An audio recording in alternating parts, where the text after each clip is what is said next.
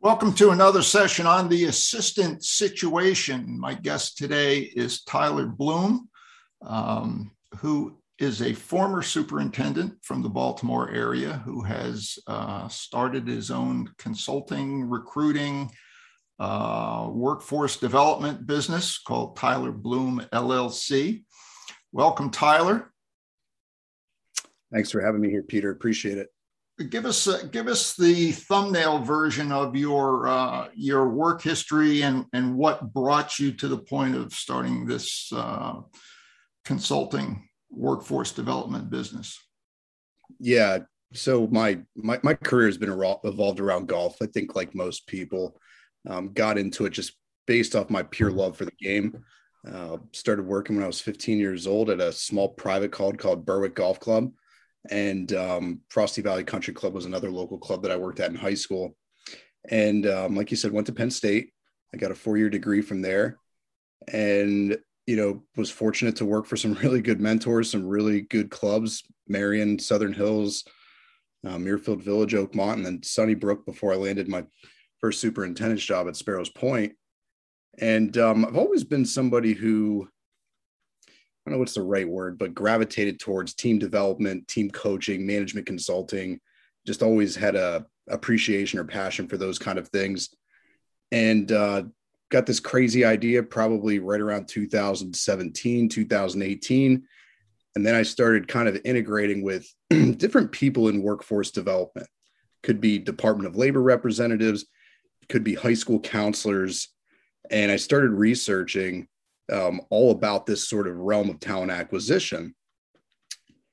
And fortunately, as a superintendent, out of necessity, I had to learn how to build my team from within. So we couldn't post and attract individuals with a turf degree. I mean, literally, I had to build our assistants from the ground up. And because why was that specifically? Something specific to Sparrows Point? I think so. I mean, obviously the economics of the club weren't in our favor to attract somebody with a 2-year, 4-year degree, a certificate. I think the location, in proximity to other great clubs, whether that be Baltimore Country Club, Caves Valley, not far from the DC market, Congressional, Woodmont, a little bit more household names, so ironically, what's funny, I say that, and we actually had an intern from the University of Maryland. And it was all based upon his interview with us. He stopped by because he was local, and he had met with our team, who was in the midst of some training videos that we were doing. And we had high school students there. And he kind of observed what was going on and said, I feel like I'm going to learn more coming to a place like this, because I'd be integrated into staff development, coaching, and training. That's what I really want to be a part of. So it's kind of an ironic story. I think, like a lot of my peers at the time, we kind of saw the writing on the wall of where this labor issue was going, enrollment numbers, many of the things that have been discussed on these webinars. And it finally was just for me a push of, hey, I'm going to follow my passion. Like, I don't want to look back and regret that I didn't follow this pathway of whatever this business evolves to be. And certainly it's much different 2 years later than what it was in June of 2020. Here we are, and now we're doing assistant searches as really a primary business model for us. Equipment manager searches, primarily companies reach out to me and our team to help facilitate search processes, because of function, they just don't have the time, or they don't know the wherewithal to find people. Fast forward a couple of years, and we're in this situation now. Obviously, if you've listened to some of the sessions we've had already, there are myriad opinions. Hey, nobody's right, nobody's wrong. Every situation is different. What's your take on why specifically we are in such a dearth of assistance right now? There's not enough people getting into the industry I think it's more at the youth age, personally. And then you compound that with wages that weren't very attractive in comparison to other industries, where somebody can make $60,000, $70,000, $80,000 off a 4-year degree. So it's really kind of hard to keep somebody retained. And then you add on to it the hours, the differences in club climates and club cultures, all those things compound it. But it's really the fact of an awareness right at the youth age that this is a career pathway, and then supplemented with all those other factors. If you look internally, what have we done? Superintendents, including myself, I was that person at one point. What was I doing to actually build a place, a culture that people wanted to be at? And then was I able to support them in their growth development? And, fortunately, I got lucky. I got in a situation where I was forced to change. I had to change. I had no choice. So I had to change. I had to learn to build at the crew level, more of a structured on-the-job training program, knowing that it doesn't fix the problem right now in the next 6 months, 12 months. But a year from now, those people will probably have more skill sets to do specialized jobs, whether it's spraying, irrigation, crew management. Just a couple of random questions. 2-year degree or 4-year degree? 4-year degree. I'm talking about going into the business now. Oh, yeah. That 2-year level certificate, I think online certificate training, it fixes our challenges right now for the industry. I think it's a big question mark whether a hiring committee for a superintendent's job would value that certificate level to the same of a 2-year or 4-year. But yeah, one of the questions that's come up now with this, this spike of the cost of higher education, and coupled with the historical compensation level of assistants into superintendents. Let's face it, a Penn State for even for in-state students is got to be $25,000, $30,000 a year. So, you've got $100,000 to $125,000 invested in your education for a 4-year program. How does that get rationalized with the salary levels, or do you think the salary levels as have increased over the last 4, 5, 6 months remarkably? Is that going to be sufficient? I think it's going to be hard to justify a 4-year degree when you're only making 45 to 60,000. Again, when you look at comparable industries, and those are, let's call it tech, health, even manufacturing type things, Construction. I personally see a shift, and we see this working with educators. Okay. So that's another section of my business we don't dive into too much, but working in workforce development, I would tell you from the high school, even the middle school level, there is now an emphasis on these certificate trade type training, because they recognize not every student can afford to go to a 2-year, 4-year college. B, may not even have that interest. And so the trades as a whole are getting a ton of support from the federal government through apprenticeship grants, on the job training grants for more of these, certificates and short course type setups. In any case, so here we are today. We've got a problem.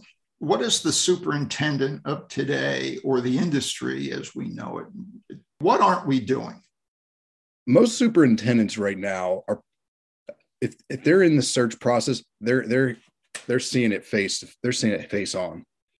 The superintendents that go into that search with an open mind, and that they may have to adjust through that process, not only their expectations, but the expectations of their club, are going to have more success in a search process. And the example I give is just based off of pay.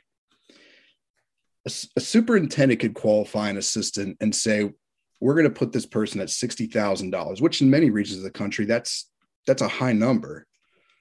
That superintendent, if they're going through a process and they're really qualifying what they need as that candidate pool comes in, they may see, well, this person really is, 5 or 6 years of experience plus an education. Those candidates aren't leaving their jobs for 60,000. They're leaving their jobs for 70 to 80.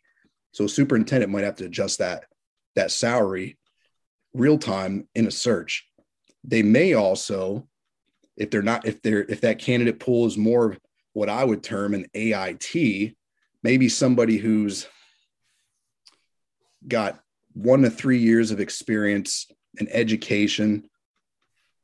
Is that person really a $70,000 to $80,000 candidate? Every club's going to determine that differently. But I think a lot of superintendents, from my observation, are saying, well, this isn't really an assistant of what I'm looking for. And in some cases, they end up overpaying for a candidate, or they're having to adjust on the fly and saying, you know what, our expectations for this role probably needs to change a little bit to accommodate this level of candidate. They may get a candidate that's got 8 years of landscape experience, but no golf course experience. That happens quite a bit. And I think a superintendent who's open-minded to say, you know what, they have transferable skills, but we're going to give this person a chance. And we know in 6 to 12 months, maybe sooner, they're going to pick this up. Clubs are having to do that. So just being a little bit more open-minded in a search process could honestly help them. Whereas the supers or the clubs who say, nope, they've got to have these experience levels and this level of education, they may not get that candidate pool. So how do they adjust on the fly? And the biggest thing is just, like I said, is being open-minded that, hey, I'm going to have to change. Like, we're going to have to take it. We're going to have to take a chance on somebody who maybe doesn't have the experience. And maybe we're going to have to pay more to be attractive. It's not what we want to do. It's kind of what we have to do. Or are you going to sit on that position being unfilled for 6 to 9 months?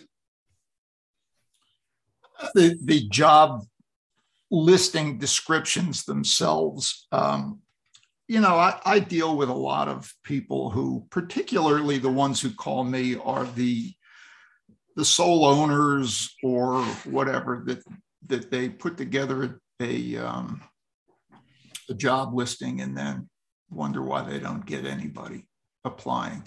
So, I'll go in and look at it, and maybe the first 2 paragraphs or first 150 words are about the history of the club and designed by such and such, and we have X number of rounds and blah, blah, blah, all that kind of stuff, as opposed to right out of the gate saying, this is what we're offering, whether it's a low cost of living, whether it's a lot of recreational activities, or, whatever the area has to offer, the type of club, stability of workforce, all that kind of stuff.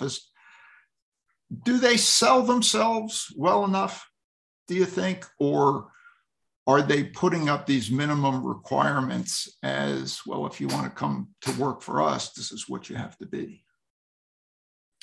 Yeah, it's a great point. I think the simple answer is, I think that we undersell ourselves. We don't talk about our value proposition, the core values of our operation, or me as a leader. I do see a lot more creativity right now, whether it's web pages, landing pages for a job, videos of the course. And so those are skills that I think are new to this. It's new to most businesses, not just the turf industry, of being more marketable. There's a saying I learned is, your personal brand is the function of it's digitizing your personal reputation. And we're in a digital space right now. So I think if I'm a superintendent and I'm looking at job postings, I would be looking at videos, creating just short 30-second clips, pictures of the golf course, pictures of your team members, testimonials from your employees that you could put on a nice landing page on a website. If you don't have the time to do it, then pay somebody to do it for you, because it's going to be needed. Apprenticeship programs is something that I'm somewhat interested in, because I see that, like over in the UK, they have their level 2, level 3 qualification tests and that kind of thing. And these are really on the job learning, supervised by a college supervisor, mentor, whatever it happens to be, with exams and that kind of thing. We don't have anything like that in this country at all. Is that something? Is there a place for that? There absolutely is. And I will tell you that there are states, so, and I'm not, this isn't a plug for me. I'll tell you, the first person that ever told me about this was a gentleman by the name of Bill Murray. was a superintendent in New Jersey, him and Dave Mishkin. They created a state-approved registered apprenticeship in New Jersey for a local vocational school. And that was kind of at the time that I was already working with high schools and doing this. So I just kind of built my system similar to what they had. This mentorship, I mean, and it's very much cross-training people in different tasks. And so that person can progress from, like you said, level 1 entry-level type tasks. We're talking learn how to rake bunkers, learn how to operate backpack blowers, the very basics that we all enjoyed when we first started, then to more gradual advanced tasks, course setup, spraying, fertilization, irrigation, service, repair, and really being intentional about that development plan for somebody. Where do you get these people from?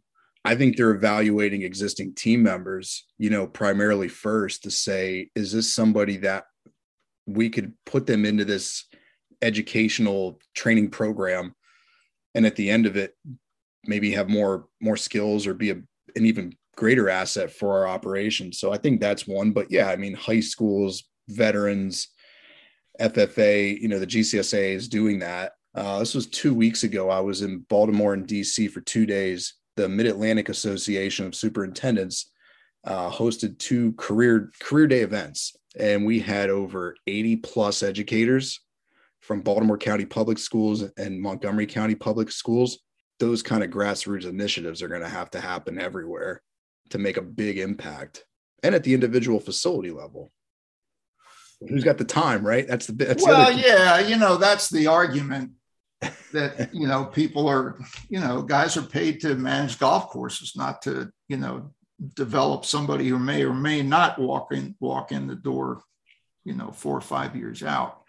An even greater extreme for that, I think, is the first green, which obviously serves a purpose, but, those are what, third graders or something like that. I mean, that's, that's a long way off. What are quick, simple solutions? I mean, you see many clubs are hitting the great reset on wages. So I think the industry as a whole is making major strides in that.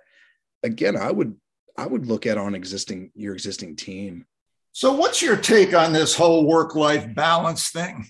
It's kind of a hot button. And if you listen to Tyler Guy's rather forceful defense of the balls to the wall, if you want to call it that, superintendent experience, which is valid. On the other hand, you've got people who are, sensitive to the fact that, hey, there's a world out there. And I don't think there's any denying the fact that that's a big issue in terms of how do you get people to even consider golf course management as a career? What's your take on that? Well, I'll speak on it from personal experience first. And I think, again, everybody's going to have their own personal experience and what's important to them. And that's a very generalized comment. But for me, early on in my career, I was that person that was, I don't want to say live the bachelor life, but I was comfortable working those kind of hours, like what was traditional. And I think what is still expected to be successful in many situations is working those kind of crazy hours, right? That's been part of it. It's right or wrong. That's been part of the job. I was also the person that, I was kind of at a conflicting point where personal life, I had to make a decision. Is this my future wife? And my future wife wasn't comfortable with the 80, 90-hour work weeks. I made that personal decision that I'm going to follow that pathway and maybe try to find a facility that was, I don't want to say the expectations were less. That sounds super like derogatory to the employer, because that's not the case. The job is what the job is. But I probably found a little bit more balance for myself. Hindsight's 2020, because I will tell you, as I got to the later part of my career, at Sparrows Point, the job wasn't easier. I mean, I was still putting in 60, 80-hour work weeks pretty consistently. That doesn't mean the rest of my staff was. That career trajectory for me shifted the course, I think, as a superintendent at the level of clubs that maybe I aspired to be at down the road.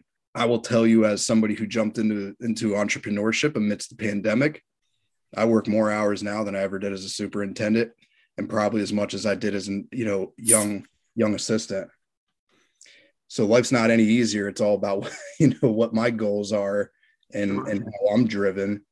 And I think every person, and you've heard these conversations, has a different life story and maybe why it's kind of pushed them into a certain direction. And there's no right or wrong. And I'll give an example of a superintendent who I think who has, in my estimation, at least from a 10,000 foot view, has done a great job, at least theoretically, of what they do.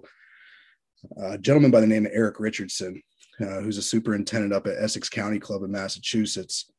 So when he brings on, let's call it an AIT, kind of that first line supervisor, he really makes an emphasis that role is probably 45 to 55 hours a week. And then he kind of graduates them as they, take on more responsibility and become maybe a junior assistant. Well, then the expectation is going to kind of grow and you're going to put more hours in. By the time you're the senior level assistant, now you've been conditioned, right or wrong, but in his system, that now you're really more of like a superintendent, and you're going to put in those 70, 80-hour weeks, maybe not for 12 months out of the year, but he's sort of conditioned them to take on that responsibility in probably a way that's more realistic for somebody versus what I see a lot of times is people putting somebody fresh out of college or younger and throwing them right into the fire at 70, 80 hours, and they can't adjust. But I think that's where we need to do a better job, maybe as a whole, is trying to coach people into that role, making sure that they're, they can be almost conditioned into taking on that, knowing that that's the job. Yeah, as getting back to Tyler's conversation with me, we obviously had a longer conversation that I distilled down to his sort of rant at the end, which was great. Good. But one thing he said was that he had considered leaving the business because he felt he had sort of hit that glass ceiling earnings-wise and wasn't getting the superintendent job. I think with a lot of the people, that whole concept or the situation that they find themselves in with young family or starting a family or wanting to, to buy a house, that kind of thing, suddenly maybe they don't see the light at the end of the tunnel in terms of making that work for themselves and for their wife and spouse, whatever. And I hear this, and you probably do.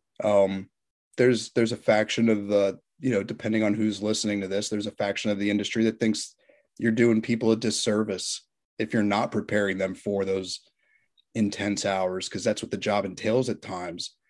But, it's like the political, there's like the extreme on this side and there's an extreme on this side. I think if anybody thinks that you can be a successful superintendent at just 40 hours a week in the grand scheme of the majority, it's going to be hard to do that.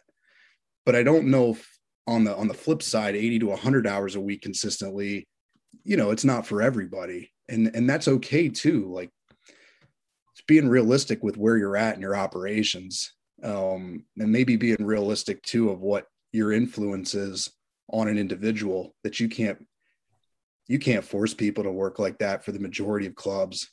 It's not going to work because they're going to leave. Okay, let's sort of circle around the wagons here. And what can and should the average superintendent, or maybe it's on the chapter level, should be doing now to cultivate a workforce for the future? First off, making sure your workplace culture is a place that people want to come to. Is it safe? Is it organized? Is it professional? Do you offer some level of education and training? And it doesn't need to be a 2-year, 4-year degree. Like we talked about, it could be webinars. It can be a local chapter meeting. I think that's step one. About outreach wise, I think certainly hitting your local technical schools, high schools, career centers. If you aren't utilizing digital social media for advertisement, I think you're missing the game. Yeah, you want to get to the counselors and the guidance counselors because they're the messengers. They're the ones that have the face-to-face time with those students to know who would potentially be a good fit, right? Yeah, I would think that getting marketing materials, printed matter, if you will, into the hands of these counselors and educators at that vocational level would be huge. It's hard for them to understand what a day in the life is. They really are going to struggle with that. So they need to see a video. They need to see what the facility looks like. So asking them to come on site isn't a bad outreach effort as well. Maybe what interests a student. And that's where the teachers are going to come in and the guidance counselors are going to help with just being able to, give you that insight of what does a student today really want? What are they looking for? Because it's hard for me to relate. It's hard for many people, even older than I'm only 35. It's hard for people to relate to a 16, 17, 18-year-old kid. What interests them? Is there light at the end of the tunnel? I don't see in the next 2 to 4 years. I think everybody's going to go through their own cycle of it. So make sure you take care of your existing team because you might find your best person on right there, right in front of you. Do most courses or clubs that you deal with have a mission statement or some sort of a document to aspire to in terms of how they operate, that kind of thing? I mean, something like that, just the process of developing one, I think, is very, very important. That's very few organizations, in my mind, take the time to do. I haven't seen it unless I found it on their website when we're trying to, help them with some of the marketing up front. We like to go through sort of an exploration phase to help them define certain traits of their business, and of their team core values. Mm-hmm. So I agree with you 100%. It's a great time to get alignment on that. Because if you don't know what it is, how are other people going to get behind it? Yeah, exactly. If you don't know what you're doing or what your core values are, it's difficult to communicate that to others. That's for sure. Okay, Tyler, thank you.